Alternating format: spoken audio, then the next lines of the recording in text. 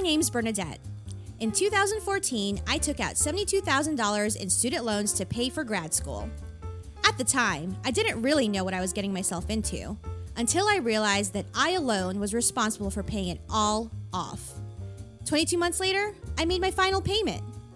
This is my story.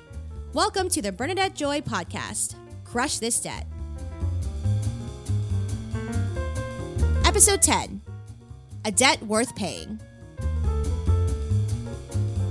9 months doesn't seem like a long time, but it felt like forever. Bernadette and I had been at this for months and we were losing steam.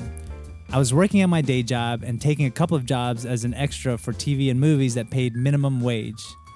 Even though the pay wasn't much, it was a fun job to have and pretty cool when I would see myself in the background actually on TV or in a movie, even if I were the only one that knew it was me. But it was tiring and sometimes meant long all-day shoots or late into the night and then going back to work the next day. During this time, my little dress rental business started catching wings. It had been featured on the local news a few times, and I was slowly building a clientele. When we first started the debt-free journey, I was still working as a recruiter for the company based out of New York.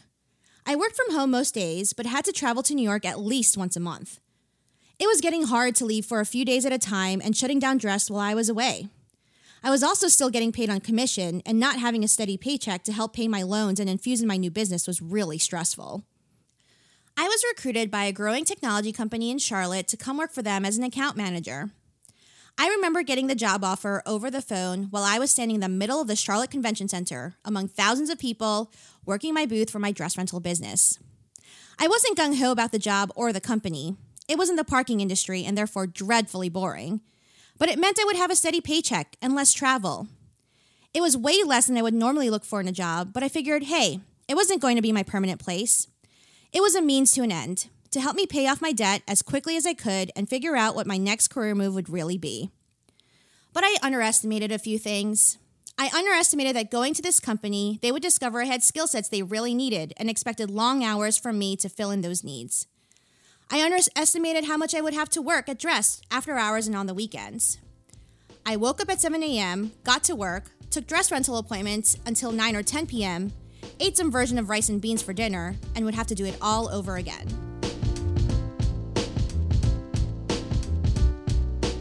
Oh my gosh, on the weekends, I would help Bernadette go to these all-day events to promote her new business, and in the spare time we had, we continued our home DIY projects. The only time we took a break was for the friends' weddings we had to travel for, which were always fun, but always really tiring, and Bernadette was stressed about having to close her business while we were away. But we kept at it and kept chipping away at the balance. My new job helped us get there faster, and before we knew it, we were at the $5,000 mark. Just a few more paychecks and we'd be done. That's when I lost it.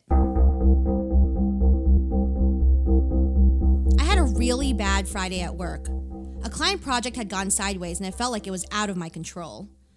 When I used to live in New York, I would let go of a stressful day by shopping my way back home, walking down Fifth Avenue, buying stuff, and more stuff, until I forgot what I was upset about. The next day, that old habit crept up and I went shopping.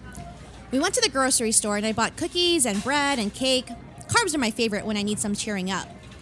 But food shopping doesn't feel as good as real shopping, so we went to the mall. I bought 3 pairs of shoes, several shirts, some designer jeans, and a few dresses that I justified I could use for my business. We spent over $500 that day, and I felt really good. I felt better about that shitty week I had at work. I felt good about buying new clothes when I hadn't bought anything new in almost a year. It felt freeing, but it didn't last long. That Monday, I was back at work and back to the same stuff that had upset me the week before. And that's when it dawned on me. The retail therapy hadn't fixed anything. I felt the same way now that I felt before my shopping spree. If I wanted to feel happy again, I'd have to buy more stuff that I didn't need. And that would mean more money out of our bank account and less towards my loans. And that would mean I'd have to stay in this job I didn't love even longer. What would be the sense in that? Sitting at my desk at work, I looked at my bank account and saw the pending charges, feeling like they were burning a hole in my mind. The good news, I told myself, is that we can fix this. As soon as the clock struck 5, I rushed back home. When I got there, I took each piece of clothing one by one out of my closet and back into shopping bags. I ran to our shoe closet and grabbed the 3 pairs of shoes and put them back in their boxes. And I promptly asked AJ to take our one shared car and drive me back to the mall for what I call my walk of shame. I went back to the stores and returned all the items. I felt really stupid for having been there just a few days earlier, but AJ was kind and didn't have to say anything. I knew I had messed up, and I felt better knowing that we'd get most of our money back. When we got home, I added up the return receipts and made a payment towards the loans right away. If the money wasn't there, I knew I couldn't spend it. We were back on track and making our payments when a few weeks later, in November, I had another stressful week of my day job, working after hours at Dressed, and planning for a long weekend of marketing at local events.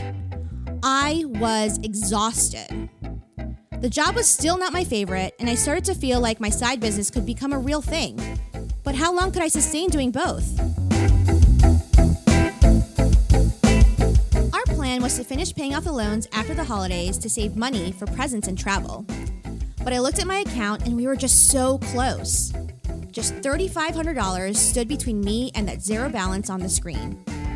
It was 3 days from payday, and I decided then and there that we would be done with all of this. Another 60 days of this just might make me go insane. AJ was watching TV on the couch, and I asked him what money he had left in his bank account. He had a little over $1,000 that was our emergency fund. And I realized if I used my whole paycheck, his whole paycheck, and that $1,000, we'd have just a little over what we needed to make that final payment. But that means we'll only have like $200 in our bank account. Something might happen and we'll need the extra money. Well, let's hope nothing happens.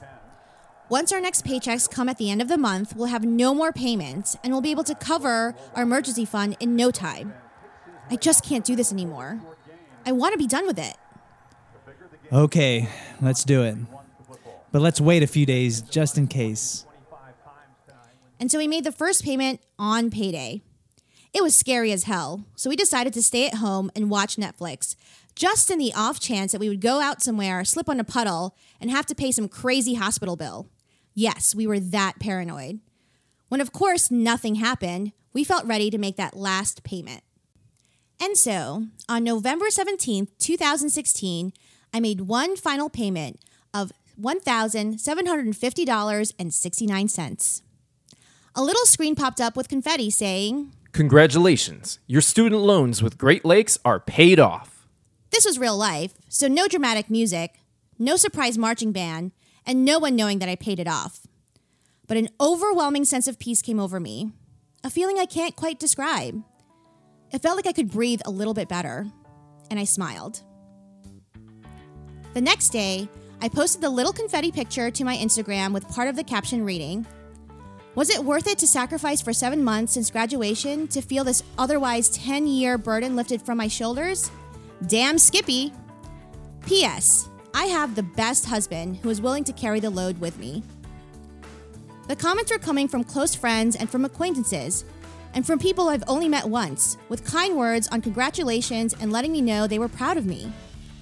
One comment read, "So impressed. Thanks for letting us follow you on this kick-ass journey." And it was a journey. I'm a different person than when I first started this. A lot of people ask me, if I could do it over again, would I still do the MBA knowing what I know now and paying what I paid? And every time I tell them yes, I would do it over again in a heartbeat. Because while I learned a lot in school, I learned so much more about not just money, but about myself, my family and friends, and what I want my future to be. And that was a debt worth paying. Hey guys, it's Bernadette and AJ, and we're fast forwarding to today and just checking in with you guys and letting you know how we're doing so far. And there was a lot of great things that happened after this time in our lives and a lot of really great accomplishments. AJ, what was your favorite? I think my favorite was just the pressure off our shoulders, especially yours. I think. I'm sure you're really happy about me not being as stressed out for sure. Yeah. Imagine having to go through that for another 10 years like a lot of people do in student loans. Yeah, but then we set our sights on some bigger goals as well. Yeah, we actually, I don't think we mentioned it in the episodes, but AJ and I also own a townhouse. It was actually the first house that we bought together, and we decided to rent it out and decided to pay that in full last year. So that was a really big thing that we had to do. Yeah, when we bought it, I think we were a 10-year mortgage, and we decided to go ahead and accelerate all those payments. And we made the last payment not too long ago, a couple months ago. And so now we're completely debt-free other than our own house, which is our mortgage. And we are trying to accelerate that. We started out with a 30-year mortgage. Now we're down to a 15, and we're trying to pay it off in 5 years, maybe? Yeah, hopefully sooner. Yeah. So that means we're still on that budget. And we are so still on the budget. We were just even talking about the budget yesterday for April. And so though we're not as strict in terms of we're eating a little bit more than beans and rice now. AJ's been making a lot of pulled pork, which has been good. But we still have our budget line items of things that we want to pay off and putting money towards the house, but also having time for vacations. And next month, we're actually going to visit our family in Vegas for the first time in a while. So that will be fun. Yeah, that's right. And we're also adding more to our retirement savings as well. I think that was our plan for this year too. Try to max that out. And that's been interesting because the other fun thing that's happened after this, so shortly after we paid off those student loans, we built up that emergency fund, and I was actually able to quit my day job and run Dressed full time. That's right. So I'm a full-time small business owner. I don't think I could be doing this with having those student loans still in my mind. And a lot of people ask me if I feel stressed about running a small business and taking the time to become profitable. And I say, you know what, our expenses aren't that much. And so I'm able to focus on our business and do the right thing and building it slowly and methodically. And it's been working really well.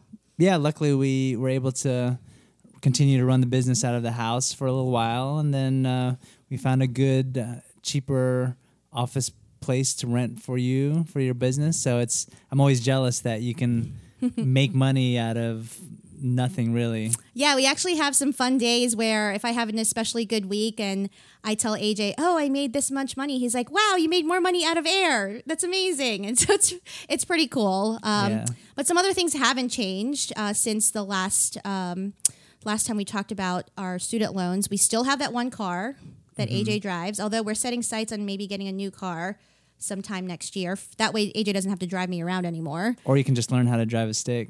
No, that's not going to happen. And AJ still loves his board games, so much so that he started a board game Instagram, and it has more followers than his actual personal Instagram. Yeah, you mentioned that in the episodes, so that's a good thing. But it's also, I think it's just because I'm still so amazed that you actually have more followers on that. Yeah, it's also very I have to keep my budget on that too because it's easy to collect them as well.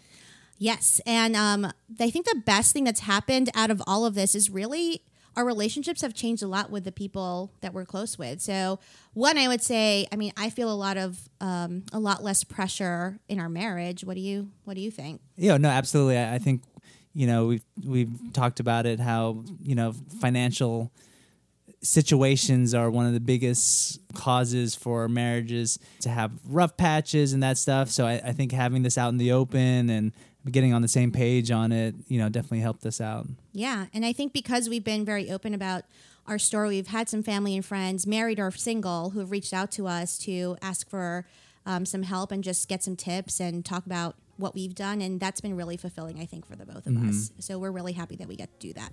So long story short, things are pretty good.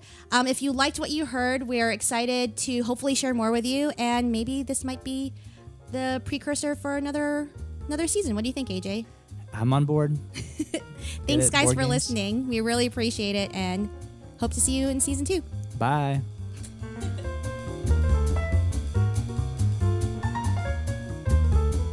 Hey, y'all. This is Bernadette again. Thank you so much for listening to the Bernadette Joy podcast, Crush This Debt. This story is one that meant a lot to us. And when we decided we wanted to share it with the world, we figured that the best way to do it justice was to record this podcast. We hope you've enjoyed listening to the Bernadette Joy podcast, Crush This Debt, and know you're not alone on the debt-free journey. Now it's time we hear from you.